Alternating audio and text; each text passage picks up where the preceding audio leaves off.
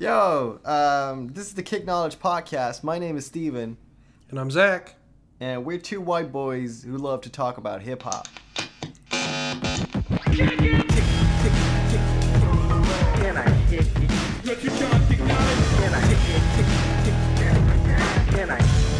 me if I'm trying to kick knowledge.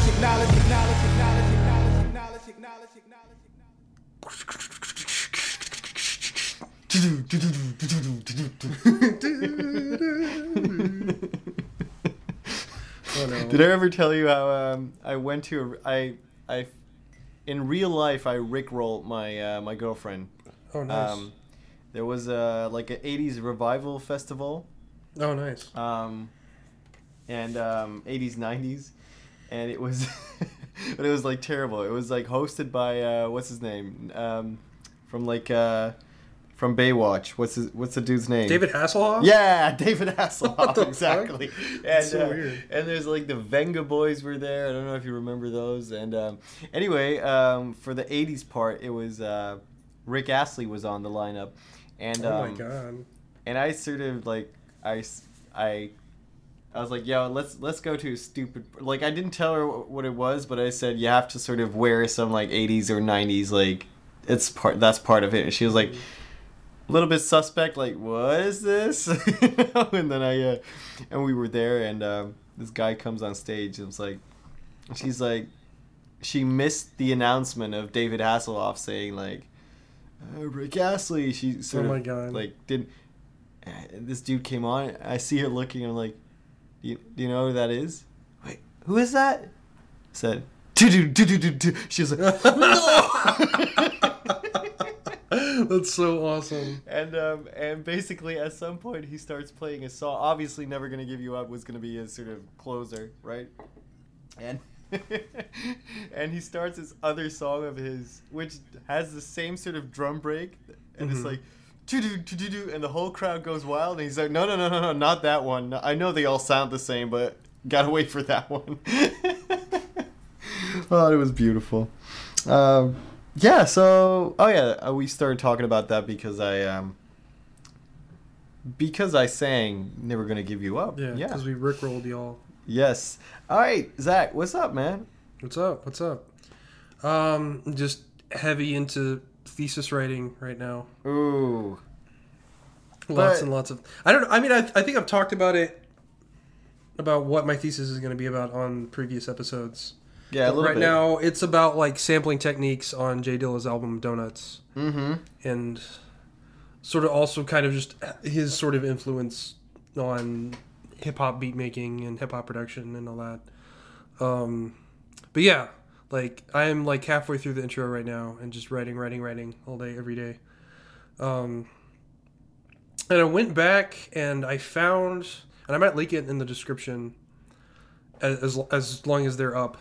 But someone's posted a bunch of like unreleased Dilla beat tapes on YouTube, and it's Nice. like all of his unreleased stuff, at least all the ones that I've been able to sort of find, Track down, yeah. or track down. But yeah, like I've been going through like all his other beat tapes that were released around 2005, or his beat CDs that he was making, kind of like at the time that he was working on Donuts. Mm-hmm. And like it's really interesting to hear sort of like, I guess kind of the mindset, like the compositional mindset that he was in, I guess. Like listening to those, like the 2005 beat CDs, and then especially like comparing them to Donuts, and like a lot of like similar sort of same era, ideas. of course. Yeah, because one, it was a lot of like flipping like Motown singles and stuff. Mm-hmm. And just a lot of weird like experimental stuff that like, and that's what's so fascinating to me about I can't talk specifically Donuts, but like his other beat CDs that were coming out at the time was like how sometimes it doesn't even sound like a hip hop beat. Like it gets so like, it's still like always got a groove to it, you know? Yeah. Like there's always like, it always slaps in some sort of way. Like there's always just like not in the groove way to it. you might expect from a hip hop beat. Yeah. Like especially like I think the best example is on Donuts, like the track Mash. Is like this weird piano thing, and then there's like a Frank Zappa sample, and then like, and you're like, what the like the first time you listen to it, you're like, what is this? Like this isn't even like a hip hop beat, you know? Like it's just this weird sound collage thing, and yeah. I also finished if you guys listen to, or if you guys read the 33 and a Third series. Right, yeah. So that's basically a book series, and each release covers a different album, right? Yeah. Hence the name and 33 and a Third. I'm sure whatever your favorite album is, they have a book on it. Like from rock and pop to hip hop, and I think there's a couple jazz albums as well. Yeah. We sort of, before we start recording, we just scrolled through the through the list, right? You also have the Paul's Boutique one. Yeah. So Beastie Boys. Mm-hmm. Did you get that before we? I guess for the project. Yeah. Yeah, exactly. The project older... you presented in Cambridge 2 years ago. Yeah. On Paul's Boutique. Yeah. But yeah, I just finished the book on Donuts, and it's so good. If you like Jay Dilla, or just you're interested in beat making, or honestly, if you just like hip hop, which I'm assuming if you're listening to this podcast, you do. Yeah, you need to check out. Yeah, you need to check out just the way the author Jordan Ferguson, like just the way he writes about Jay Dilla and all the people he talked to and the interviews that he sort of gathered. Like it's written so sincerely. It's written so there's just this like air of like sentimentality to it. Beautiful. That it's not only like a book about Dilla, but it's almost like a tribute to Dilla. Like an homage to yeah. And just like the way, and it really, like, honestly, the majority of the album isn't actually about Donuts. It's like mostly about just sort of Dilla's career and like his sort of evolution into beat making and stuff. And like there was a bunch of like stuff I didn't even know about Dilla. I mean, one, because there's just a bunch of stuff that was never released, or certain projects that were planned that never wound up like. Oh wait, you told me about. Yeah. I kind of made a little there was list. this one crazy one, right? I never heard of that. Yeah. Yeah, there was an offer. He got an offer, and this is according to this book. He got an offer to produce. I don't know if it was a whole album or just like one track, but produce some stuff for NSYNC, which is insane. Yeah. It's not. I don't know if you think about Justin Timberlake. Yeah, I Dilla mean, B, it's like, oh shit, that'd be kind of tight. Like that'd be really fucking Justin good. Timberlake's work with Timbaland, yeah. With Timbaland, and he did some with the Black Eyed Peas, I guess. So. But yeah, he turned yeah, that well, down. I guess Justin Timberlake isn't the weirdest part. It's the rest of NSYNC that makes it weird. And Dilla refused, or yeah, he turned it down. There's a lot of offers he got actually that he turned down. NSYNC was the one that stuck out to me the most because I was like, that. Okay, that's weird, but I'm trying to remember. There was, and it's an unreleased track, but I might link it in the description as well if it's still up. Someone put the track on YouTube, but there is a Notorious B.I.G. track that Dilla produced. Oh, It was actually going to be on Busta Rhymes' album, his first album, The Coming, but then it got scrapped because there was a bunch of like disses towards Tupac. Yeah, exactly. And then they're just like, let's not make that any worse than it already is, so they just scrapped it. But it's such a great track. Yeah, it's interesting because like sort of the narrative in terms of the Pac Biggie battle is that really it was all Tupac making the diss records and Biggie sort of staying away from that. Like the only officially released track that references his beef with Pac is Brooklyn's Finest with Jay-Z on Reasonable Doubt, track 3, where he says, if Faith had twins, she'd probably have 2 Pacs. Get it? 2 Pacs, because like First off, fuck you. Tupac claims and hit him up that he slept with Faith Evans, Biggie's wife. Mm-hmm. So that is sort of, and I guess who shot you, depending on if you believe that was recorded prior to or after the shooting. I'm sure. I'm sure that bummed out Dilla, because it's like, hey, you're producing a track for Notorious B.I.G. and then it doesn't get on the album. Yeah, like, why can't you just like shut the fuck up about Pac? Yeah. Change those lines. Yeah. Totally. And then there's like other names that like sort of like I feel like people don't really consider, like other artists that he kind of worked with that I mean, it's pretty well known that he worked with like Ghostface Killah. Yeah. Like there's a track on Donuts called One for Ghost, which is referring to Ghostface Killah, which I felt, that's true. which I felt stupid because I was like, Yeah. the first time I listened to it, I was like, One for Ghost, who's Ghost? Like I didn't know that was Ghostface Killah. I just thought it was because like all the names on the Donuts tracks are kind of weird, so I was just like, I don't know, maybe you're just a ghost. I don't know. Like I felt really dumb when it was like, oh, that's a Ghostface Killah beat that he was making, and I was like, oh, that makes a lot more sense. Like I was making up all these stupid theories in my head. Yeah, it makes sense. But yeah, like I guess a lot of people don't, when they think of Dilla, they just kind of think of him like in his own, and you start to think about all the other artists that he worked with, like Common and Slum Village and Erykah Badu and The Roots and stuff. But then you don't really think of Wu-Tang that much. No. What do you think about Dilla? But like he did stuff with Raekwon, I think, as well. But yeah, like I don't know. I just feel like people don't talk about Wu-Tang and Dilla like in the same bubble. No. And for me, it's like a different sort of universe. But then I guess they collided. And then obviously like the Janet Jackson remix that he did, which was like a huge hit. And I'm reading the book, he didn't actually get credit for like his remix, and it wound up being like a huge like it kind of blew up, but like he didn't get any like credit for it, which is kind of shitty. But that's messed up, man. That's really messed up. It's the remix to the Q-Tip track, right? Yeah, that's right. I can't remember. Yeah, that's right. Yeah. So but what's it called again? It's like the "Don't it always seem to go" that track. Yeah.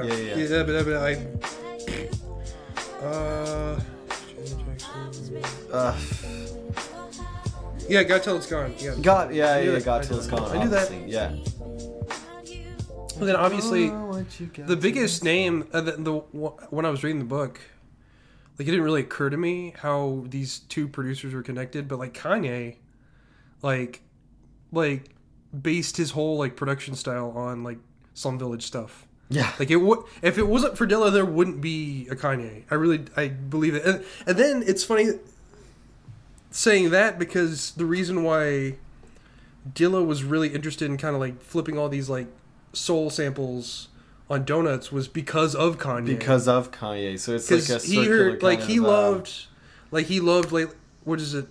I'm gonna feel stupid. Yeah, he loved College Dropout. Yeah. Late Registration, like, because that was coming out like towards the end of his. Yeah, Dropout was 04. Yeah. And Late Registration was 05. Yeah, so like if it wasn't for Dilla's stuff, I don't know if Donuts Kanye is 2006, right? Yeah.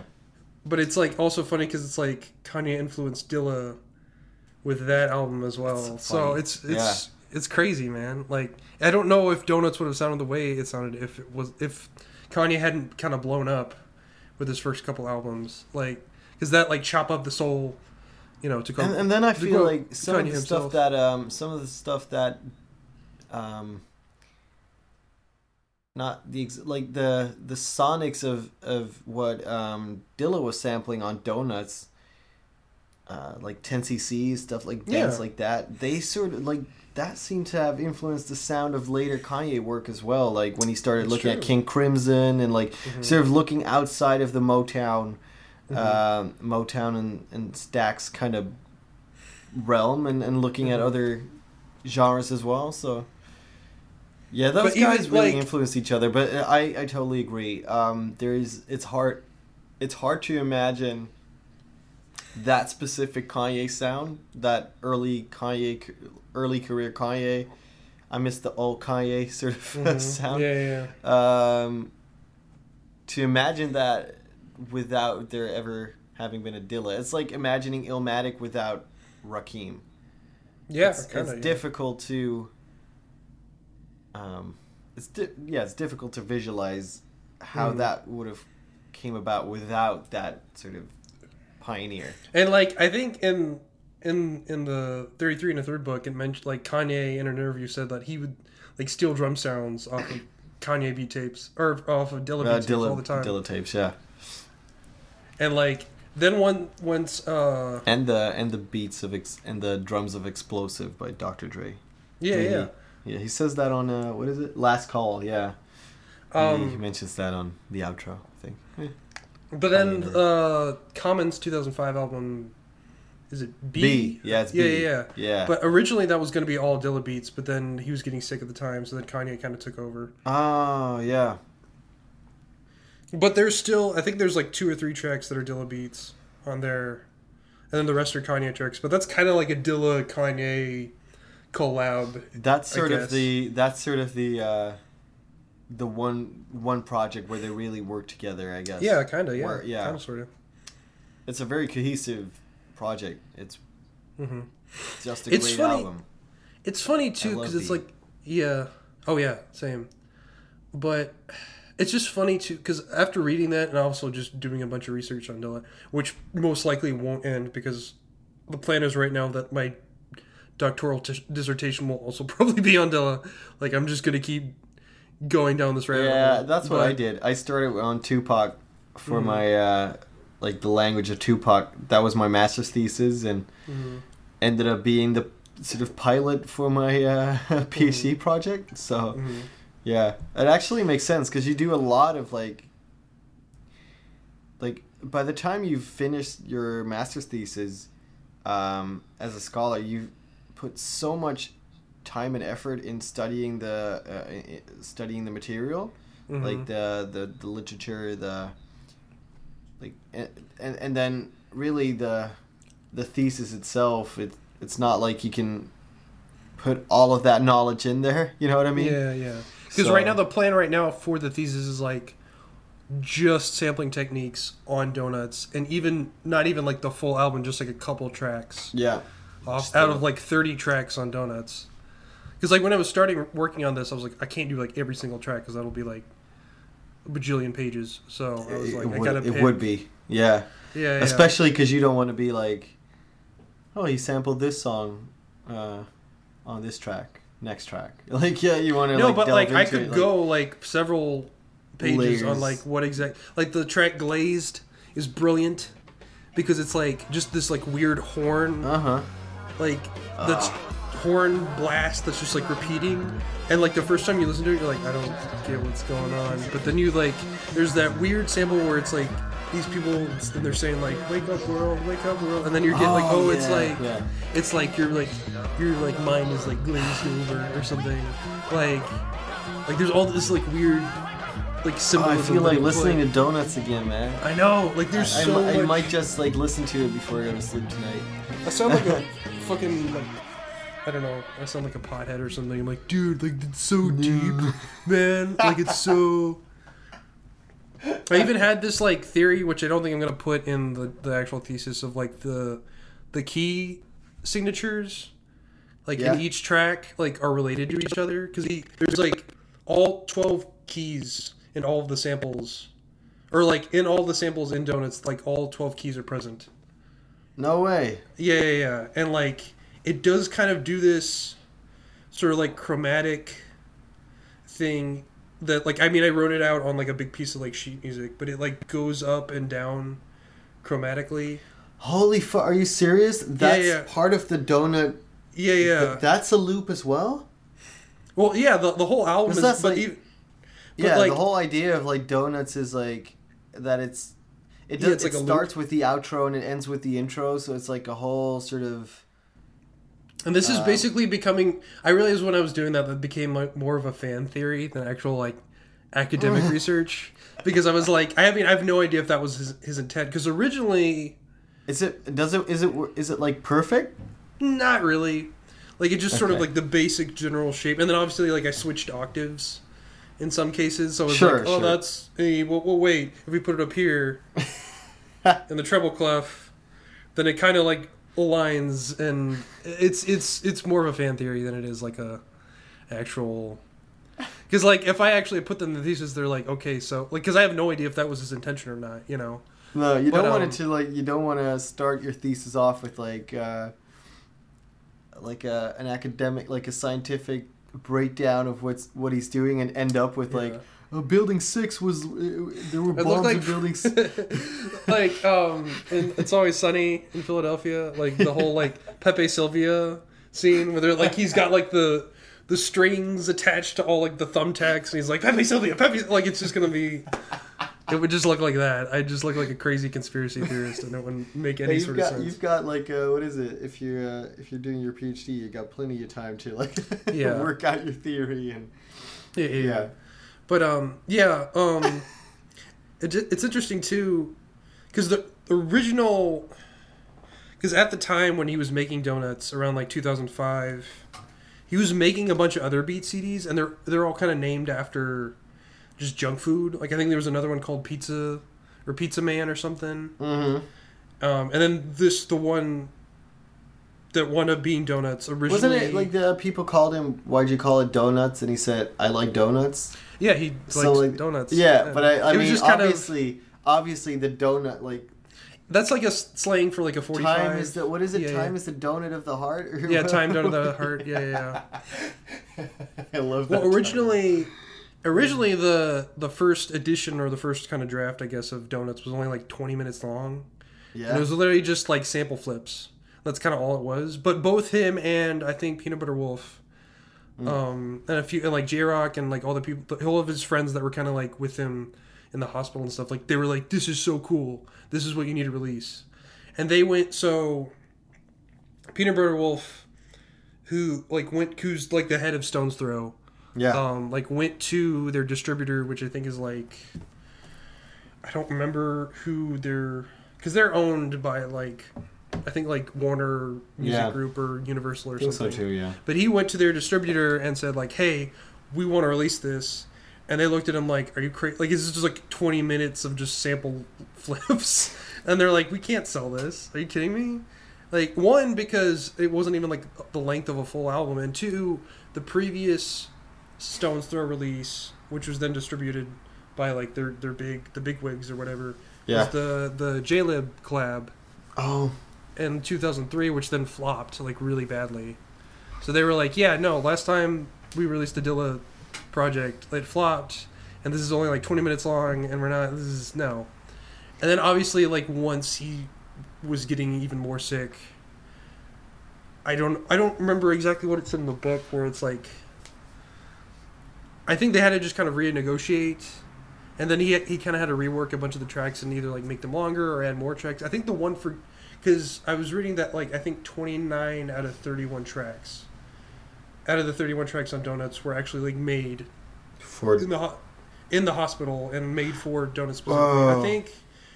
I don't remember which of the two tracks were made separately. I think it might have been the Ghostface one, which I think was made previously, and he just kind of threw it on there. Which I'm always wondering, like, I wonder how Ghostface feels about that. That like one of the last beats ever released was meant for him. Donut. It was like meant for him, and I'm like, oh geez. Did he ever rap on it? Yeah, it was on his 2007 album, I think. Oh. Yeah. Yeah, there's a bunch of those Donuts beats that ended up on. There's one of them on the Time is on the Roots album. Mm-hmm, that's right. There's a whole instrumental album that the Roots did called Dilla Joints, and it's all just like arrangements, and it's so good. Oh, it's so good. And it's cool too because it's like acoustic. I mean, that's like the perfect matchup, like. Oh yeah, totally. Dilla and the Roots is like the best musicians out there. pretty much. But I don't know. I've just been listening to a lot of his beat CDs and stuff, and it's just interesting to me, like, just how much he really experimented. And I feel like what he experimented on his beat tapes kind of differed from what was actually like released. I know he was releasing stuff with a bunch of smaller labels. I know he released a bunch of stuff with this British label. I can't remember, but it was called like Beat Generation. It was like a whole series of like instrumental beat CDs that they were doing, and I think there's one that like Pete Rock did as well. But it's interesting to me too.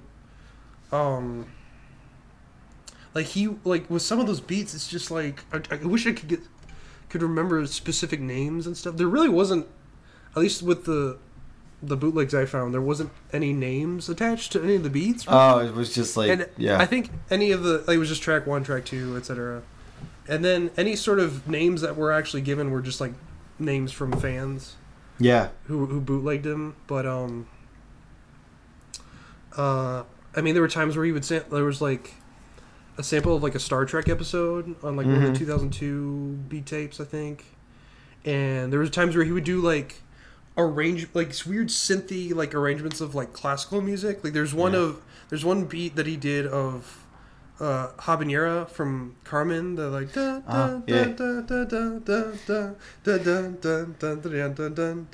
like that whole thing. And it starts out, it's like this Moog synth bass, but it's like the boom, boom, boom, boom, boom, boom. And like when I first heard it, I was like, "Is this Habanera? Oh shit, he's gonna do Habanera! Oh fuck!" And then, but it's like the funkiest version of Habanera I've ever heard. Like, awesome. But yeah, he would sample from like classical and from random TV shows, and like it's interesting, kind of how like quirky and random some of his sort of more experimental projects. And he would also, like at the beginnings of all these beat tapes, it would be like presenting, like it would be him saying like, Jay Dilla, the first installment, it would be him, not like rapping, but just sort of like presenting like, okay, this is the beat, this is the intro, this is like an announcement or something. Yeah. And I think in 2002 was the first time, in one of the beat tapes, the first time where he used the siren sound. Yeah. Which became his. Which, guess what the original sample is by Mantronix, and the song is called "King of the Beats." So it's almost like this like fanfare, this like big like, Dilla has arrived, Yes, King of like the that. Beats in the building. Yeah. Wow. Awesome. I miss Dilla, man. I miss him, and I didn't even ever meet him, so. No, and I don't think I knew about his music until after he died. No, I'm pretty sure I didn't. I mean, I must have heard some stuff, but I think it's interesting to me too, because it really with the book by Jordan Ferguson. It really goes into detail, like shows some aspects of his character, I guess, that I didn't know about. Like he was incredibly impatient. Yeah. And this was the time before SoundCloud. I'm sure if he was around now, he'd just be releasing shit on SoundCloud and Bandcamp just like all the time. Yeah. But at that point, late 90s, early 2000s, that really wasn't a thing. And he had to wait. Either had to wait, or he would go to bigger labels and be like, "Hey, I want to release this," and they'd be like, "No, we can't sell this." So then he'd have to go to like smaller labels, and then would just release stuff through them. And since he was Dilla, they were like, "Of course we're gonna release it," Yeah. He would go. A bunch of like smaller. I can't remember any names of the labels he worked with. But Yeah. That's even weirder to think about. It's like, okay, if he was alive today, like, what kind of shit would he be releasing, like on SoundCloud and and Bandcamp and YouTube? Like, that's just a big what if. But yeah, I remember there's a story in the book about how one of his beat tapes was kind of going around, and Madlib got a hold of one of them. Yeah. And obviously Madlib was like a huge fan of Dilla and Slum Village and what they were doing at the time. And then in 2002, I think it was Stone's Throw released. It was just like a compilation. It was like Stone's Throw 2002 or whatever, and it was just a bunch of singles from different artists on the label. Mm-hmm. And Madlib did a track, and it was over a J Dilla beat, and he didn't get permission at all. Like, because at that point it had been like 5 years, Mm-hmm. Since like he found the first beat and they just sort of used it, and then it didn't even bother to ask Dilla permission, and then Dilla found out about it, and he was fucking pissed. Yeah. That they like used one of his beats, and he like called Peanut Butter Wolf and like just shoot him out. Which I don't even want to imagine how that feels getting chewed out by Dilla, but Yeah. and eventually I think that's what led to the whole J-Lib collaboration.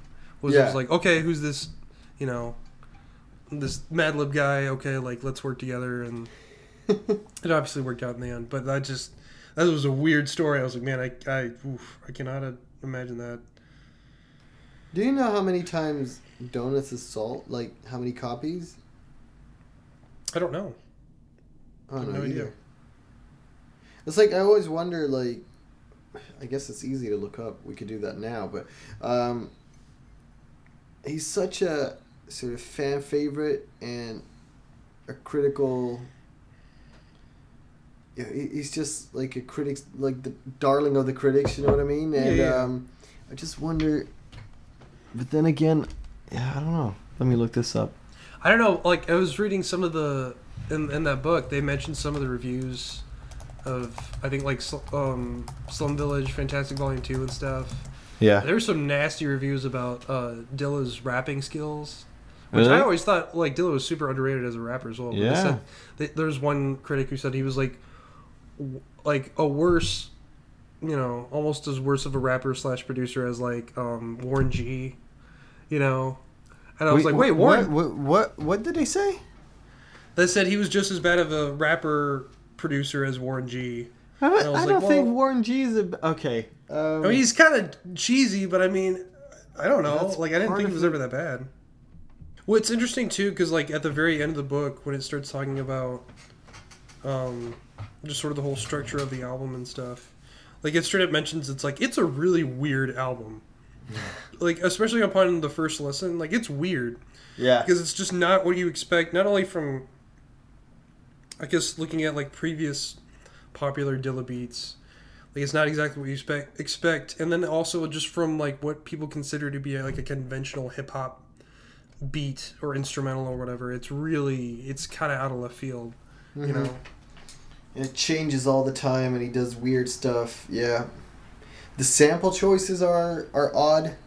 Man, I think the most underrated track is The Factory, because it's this weird like synthy robotic.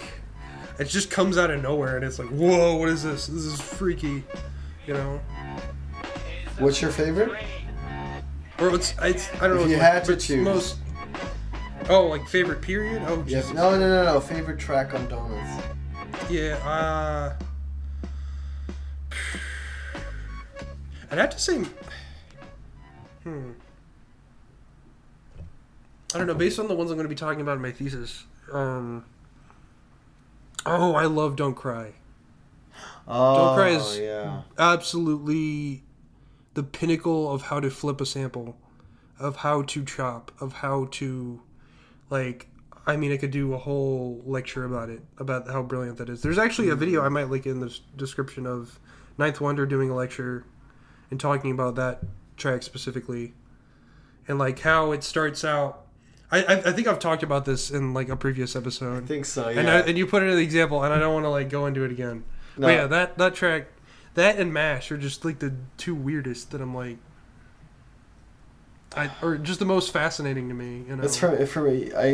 My favorite, not necessarily the most interesting ones, technically speaking, on the entire project, but my favorite tracks are Working on It and Working on It. and Time Donut of the Heart. Those It's interesting. I just love those so Yeah. much. Yeah. It's interesting. I just recently got an SP404 Yeah. sampler. Right. Um, Looks so cool. and it's kind of like the big brother of the original, like of the SP303 sampler that I think Dilla used mostly on Donuts. Mm.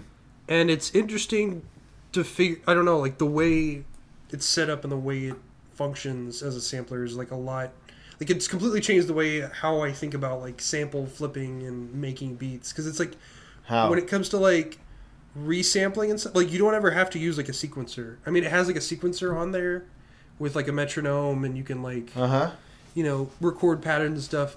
But you can also just resample whatever. So you could like put input. I'm trying to say this in a way that like makes sense to like listeners. Yeah. And not get super technical, but it's like the way you can use it is by doing the whole like resample method, which is just like creating your own patterns and not using any sort of metronome. But then by doing that, you kind of get this sort of unquantized feel. Which with a lot of Dilla. Yeah, Dilla did. Yeah, there was this recent Vox video which was all about Exactly. Estelle Caswell. Yeah. The what is it? Earworm series. Mm-hmm. The Vox Earworm series. Beautiful yeah. video. That was Vox. It was just so good, so good. Everything, animations, explanation. Yeah, just really good. Check that out. We'll link that in the description. Get jealous of that content. That was great. But yeah, so you're resampling it all the time, and it kind of gives you this. And by doing so, like you put. Do you mean resampling as in you're playing something and then you're resampling what you played? Yeah, exactly. So you like. So it's actually it's the same technique that like in the '60s, like ping ponging, when you had like a 4-track recorder, and once you had all the tracks like full, you needed extra instruments. You'd record over. You'd ping pong. That's a very. You'd ping pong like that's what the Beatles did to get all these like super intricate late '60s projects of theirs. That's an interesting to make that happen because all they had was like a 4-track or an 8-track recorder. Yeah. And they had way more like just to give you an idea, like I guess nowadays producers like you and I just in our bedroom, just on our laptops, we have an infinite amount of tracks basically. Like, and also what's interesting with the sampler is that you're not looking at a screen. No. I mean, it's just this little hardware standalone sampler, right? And because sometimes it's the limitation, exactly, drives the creativity. I guess. Now, I will sort of demystify, sort of the overall impression that a lot of people have on when Dilla made Donuts, because he also had Pro Tools, at the time, and he was using that to like mix and master everything. And I think there was a couple tracks where he just kind of like chopped out the sample real quick. Like on Pro Tools, just because he had his computer in front of him. So it's like there's this sort of this like it almost has become like this myth of him just sitting in front of his MPC and like on his deathbed, and it's it's not entirely inaccurate per se, but he also I'm also like, well, he also had Pro Tools, so like people and just funny. To be clear, that isn't a bad thing. Oh no, it's not a bad thing at all. It's just like the story of him just with his like sampler. It's just funny. His MPC is not entirely accurate. Maybe doesn't mean it's. I've just seen on either forums on Reddit or other music forums on like making hip hop subreddit. And just hip hop heads of people like geeking out about Dilla and being like, man, he was in the hospital and all he had was this, which is true. Like all he had was kind of just this little SP303 and then just like a little Newmark turntable and then a stack of 45s that, like, I mean, the way he got all these like records that he sampled from was like he was just asking for like his friends like J-Rock and Peanut Butter Wolf would just like come with a stack of records that they would grab either from like the record store or whatever and just be like, check it out. There you go. Yeah. See if there's anything for you there. Yeah. Is that why the whole sample selection is so eclectic? Maybe, because I don't know how much of it was like stuff that he was like, oh, okay, I'm sure. Was it like get me a 10cc record, or was it like get me stuff? And it might have just been like get me stuff, and they just gave him whatever. Because they were just trying to figure out. Yeah. Huh. That's the problem. Is it's like there's all these like it's almost become like tall tales.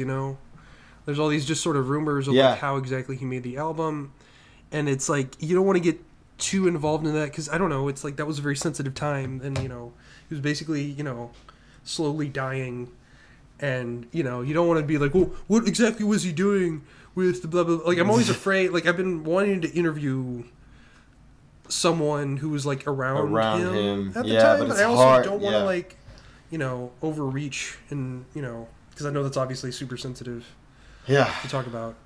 Yeah. But, I mean, I know it's crazy, too, thinking about him going into his sickness, because he had complications with lupus. Also like another disease that it's like a name I can't pronounce, but like around that time he really kind of wanted to get out of the hospital and get out, and I think he went on tour to Brazil. Like he took, like, I mean, this is like at this point he was so weak, like he was in a wheelchair. He was like, no, I just want to get out and like tour. And I think before that he did a tour of Europe as well, and there's like a video on YouTube of like, it was like Dilla 6 to 8 months before he died, you know, and they brought him up on the wheelchair. I'm gonna start crying, like, if I think about it, because it's just like really emotional. But it was like, I mean, he's so frail, you know, and like he's he's spitting it and he's rapping, you know, and it was I've seen that video. Oh man, it's heartbreaking. It's hard to talk about it too. Like it's tough, and I think I was reading about like when he was in Brazil.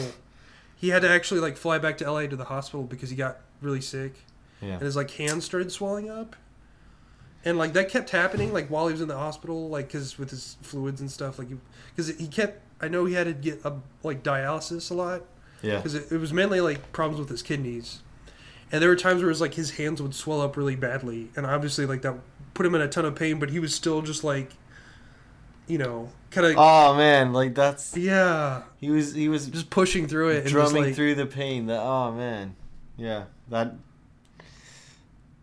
Oof.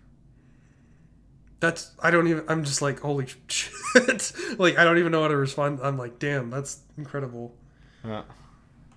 And also, there was a mention about how, you know, when he would get visits to the hospital, like sometimes they would watch movies and just kind of hang out. And there was, I think, a mention of like one time they watched Napoleon Dynamite. Like they're all together. It was like him and I think Kareem Riggins and J-Rock and stuff, and they're watching Napoleon Dynamite. And for some reason, like seeing Jay Dilla in my head watching Napoleon Dynamite is like a weird. I don't know. I didn't think I would think about those two things in the same like sentence, and I was just like, that was like really funny to me. I don't know. I was like, oh, that's cool. I don't know. Yeah. Oh man. So I always forget when I ask you about your thesis that the sort of topic is so intense. Yeah, and it's like, I think it's important. And then I mean, and that's coming from the guy who's studying Tupac's language development until the day he died, basically. So, yeah. I'm going back and rereading Justin Williams' Rhymin' and Stealing book. Oh, and I'm going through the whole topic about like post-mortem sampling with Biggie and Tupac. Yeah, with Biggie and Tupac. And all the reverb on it, right? Like to make it sound like they're in the heavens. And, sort of mythologizes them too. Yeah, and it's like all the stuff you talked about in that chapter, like all that can be applied to Dilla. Mm-hmm. And like how he's kind of become this like god of hip hop beats. You know, any producer. You know, there's the Roots song that I was talking about on where they basically just take the beat for time, and but it's interspersed with like audio recordings of like interview recordings of people talking about how amazing Dilla was, and the backdrop for that is his own beat. It's almost like what you would do if you want to honor if you want to do like a like the Rhymin' and Stealing examples of Biggie and Tupac, but those are rappers. But this is how you do it for a producer. Just like just listen. I know, and I've done this in my own beats. Is like sample the Dilla Siren as just sort of like a reference. Yeah. Or like the Joski Love sample, the what? Like that. I did before. What? And I know a bunch of people have done that. But that's almost goes beyond. I mean, that's sort of like. It's like a. Wink, wink, nod, nod. Like, hey, this is the Dilla reference. Yeah, you know. I know this. Yeah, exactly. There's this producer that I found. I do a lot of just sort of like browsing through the instrumental hip hop section on Bandcamp. Because there's a lot of good shit out there. Like, just from like kind of underground, I guess you could say, like just sort of bedroom producers making stuff. And there's this one producer I found. What is he called? I hope people get mad at me for saying this. Is he listening? Yeah, there's this producer called The Inexpensive Jew. Right. And he has a beat tape called Bagels. And it's like a tribute to Jay Dilla's Donuts, but he's the Inexpensive Jew, so it's Bagels. And I was like, I just saw that and I was like, oh shit, I better check that out. And it's all just like, you hear the Dilla siren, but it's like his sort of, it's still original beats by him, and he separates himself, obviously. It's not just like a shameless ripoff of Dilla beats, but that was one of the many tributes that I've come across, that's kind of one that stuck out. I was like, that's cool, but it's like a really fucking solid take. What else would... Oh, freaking... What else looks like a bagel or a donut? I don't know. Huh, me either. All right. And then obviously Flying Lotus did a cover of, on one of his earlier albums of Fall in Love. Yeah. Which is the Slum Village track. Yeah. Mm-hmm. Which is weird to me. Like, that always puzzled me. I'm like, well, how does a hip-hop cover work? Exactly. It's like, interesting. There's a few examples of that, right? It's weird. On Doggy Style, Snoop covers Lottie Dottie. Mm-hmm. That's right. It's not just a sample. It's like a... Mm-hmm. And I think I once got the sort of 20th anniversary edition or something for... It must have been 20th. For Straight Outta Compton. And then the bonus tracks include Fuck the Police, but then Snoop Dogg does it. Oh, that's cool. Or Bone Thugs and Harmony is involved with that as well. I can't look it up here. Like, the CD is back in the Netherlands, so so I don't know exactly what the track list was. But I imagine... I remember it was Snoop, like, covering Fuck the Police, but... Or it was the third track on the album that he covered. I don't remember. Anyway, like, those are examples of, like, hip-hop covers, but it always works. It's weird. Usually rappers change the lyrics too. Know what I mean? Yeah, I think the reason, well, at least when it comes to like a rap cover, yeah, is because it's like, I mean, obviously like rap lyrics are very personal. Yeah. And it would be really weird. And not necessarily, but yeah. Yeah. Like, it'd be weird if like, let's say you did a cover of Kendrick's All Right, and like obviously like they say the N-word a lot. Yeah, well, which you're not gonna say. No. And then also like just talking about like, I don't know, personal stuff, like, and a lot of his, as well as just with a lot of rappers in general. Yeah, it's kind of like you're covering Kim or something, like Eminem's Kim. Yeah. And all of a sudden, like, wait, am I now rapping about? Yeah, and that feels uncomfortable. Murdering Eminem's wife. It's weird. Yeah. I've also seen there's like a ton of covers on YouTube of Rap God, which people do all the time, which because like the whole shtick of that song is like just how complex his rhymes are, and seeing other people be able to do that is, you know, it always like that's like one of my that really grinds my gears. Like, I really hate that. It's like it sort of perpetuates the idea of rapping just being about, like, you're a good rapper if you can mimic a difficult flow. Like, I hate it when people do that. But it's like you said, like Rap God. Oh, I can keep up. Like, yeah, can you write it though? That's the point. Like, can you write that? Yeah. Can you write and perform it? I always thought of it like, I've always compared sort of like, even it doesn't even have to be like freestyling, but just with writing raps in general to like jazz improvisation, you know. And it's like when you have a really good jazz solo, like a good saxophone or trumpet solo, like that's your, so like Miles Davis, like his solos, like some of the licks he does on the album Kind of Blue, for example, like those are his licks, And it's like, if you were into jazz at all, and especially like, you know, like really into improv and kind of studying how specific, especially like jazz giants like Miles Davis, like improv, like, you know those licks, you know those melodies. And if someone else like winds up doing those same licks, I mean, sometimes it can kind of be cool as just like a reference, like, oh, hey, he played a Miles Davis lick, that's kind of cool. Yeah, like, that's different. There is. It's but subtle, if you just do his whole difference. thing, if you do a whole cover of a I mean, it functions better as like an etude or something, or like a, you know, practice. Yeah. But to do like a cover of someone else's solo is kind of weird a little bit. Like if you do, I mean, I know a bunch of people that have done covers of like John Coltrane Giant Steps, but like that's almost like an exercise as opposed to like doing a cover, you know. And the same goes with, I think, like if you do like anything. I haven't talked that much about Black Alicious that much on this podcast. And I absolutely love the shit out of Black Alicious. Like Gift of Gab is the most underrated rapper ever. Period. Like you can't argue that with me.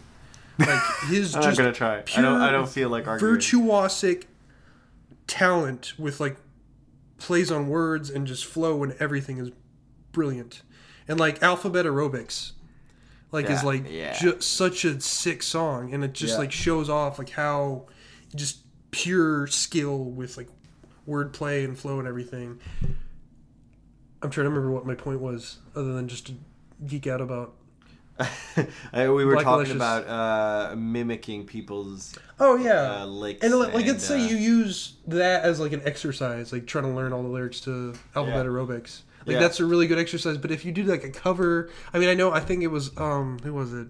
Daniel Radcliffe did a cover on Jimmy Fallon of Alphabet Aerobics, and it was like pretty damn impressive. I was like, oh shit, he did it too. Like that's sure. You know But, what like, really that's- pisses me off? what. This happens so fucking often. This lame ass fucking indie rock band or something, whatever, singer songwriter, even worse. They hear a fucking rap song and they're like, oh, let me cover that. And all of a sudden they like fuck up the rhythms and like, let's make it sensitive. Remember that it was this Belgian singer who did like the 50 Cent cover. It was like his name was Milo, and he covered AO Technology, but he made it like a sort of acoustic ballad. Who's the And it was so fucking lame. Or Heartless by Kanye has been covered like by the Fray, no? I think there's a Bunch of covers. Oh, I hated those. All of those. Like, come on. Yeah, there's a cover of Boys in the Hood by this band Dynamite Hack. Okay. And it's like this acoustic cover, and it's supposed to be like funny, like But it's, that's different. But it, like, there's Yeah. some of those that are taking themselves so seriously, and what always pisses me off is, what really pisses me off is the people that always hate hip hop, or they hate Kanye or something.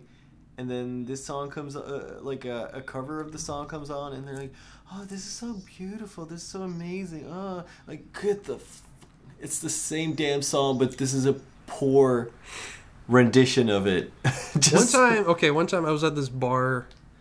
All right, so yeah, Dilla. Whew, I'm looking forward to reading your thesis. That's I could talk about it all day, every day. And I know. promise this And won't be every a once in a day while for the pod, But you've had your geeking out about Eminem for long enough, so I feel like it's only fair. Yeah. You know? I mean, it was almost becoming the Eminem I know. Dilla podcast, and now it's like Eminem Dilla again. Like they're equals. I know we can call this episode Geek Down. Which is that's a track on Donuts, right? Yeah. Yeah, Geek Down. That's a good title. Let's do that. Yeah. It's such a Zach talks struggle. about donuts. Sometimes for the it's really a bajillionth time. struggle, though. Like the first 2 episodes, we decided to quote rap lyrics, Mm-hmm. and ever since we've been sticking with that. But yeah. I mean, it doesn't have to be. I mean, there's been with the Christmas special. I was just like Christmas special. Yeah, but that was a special. That wasn't a regular episode. Yeah. All the other ones are quotes. Yeah. Cool. Yeah. Oof. Is there And anything I don't know if we want to mention this now, but we have a very exciting event coming soon during spring break. Yes. Well, And I didn't don't we know- sort of talk about this already? I guess on we the sort of Shaw did, episode? but it's like kind of official now. I guess. I guess. It's like yeah. I got a plane ticket and everything, but like we're gonna actually do a whole episode or string of episodes like together, like in the same room. That's never happened before. I No. don't know. I guess people like most of our listeners realize this, but we've never been closer than at least one time zone away from each other while recording Yeah. this. Most of the time it was 7. No, Yeah. actually it wasn't. At the start it was 7. Then I got to New York. It was 1 hour. It's gonna be 2. Yeah, pretty then it'll soon. be I'll be 2 hours ahead of you, and then Yeah, that's the first time you'll be ahead of me. Maybe some live, but at least we're gonna do face-to-face recording. So I wonder what that's like, man. It's gonna be dope. yeah, we'll do some video stuff. We'll put it on our Facebook maybe, Yeah, we're gonna. or on our YouTube. We have a YouTube channel. and We just we have a haven't done YouTube much channel that we with it. don't yet really use Yeah, at all. But we will. We will soon. Definitely for that trip. So yeah. Stay tuned. Right. Yeah. Make sure to subscribe. Make sure to We're on- subscribe on Exactly. iTunes, Stitcher, Mixcloud. Mixcloud. Obviously, Check us out on our website, KickKnowledgePodcast.com. We're on social media, of course. Like us on Facebook, Kick Knowledge Podcast. Follow us on Twitter Yeah. at Kick. Wait, what is it? Kick Lower Dash Knowledge. Yes. Yes, I made the handle. I should know. And we're on Instagram too. Yeah, we're on Instagram. And on Instagram we have a different name because some asshole already stole our beautiful Kick Lower Dash Knowledge. Once we get money, we'll just buy them out, Zach. We'll just buy Yeah. them out. We'll get the Once we're same handle. making the across big platforms. bucks. Yeah. Yes, but it's Kick Lower Dash Knowledge Lower Dash Podcast on Instagram. And yeah, I guess that's it. Yeah. Awesome. Yeah, so stay tuned to hear more about Zach's project on Jay Dilla, to hear more about my project on regional variation in African American English and hip hop and rap flows and all this stuff that we like to talk about. And we can't spill the beans on this yet, but we've got some very, very special guests coming on the show pretty soon, hopefully. So, yeah. Man, I hate not saying it. I'm so excited. Yeah, well, let's not jinx it. But some cool stuff's about to happen. All right, guys. Peace. All right, peace.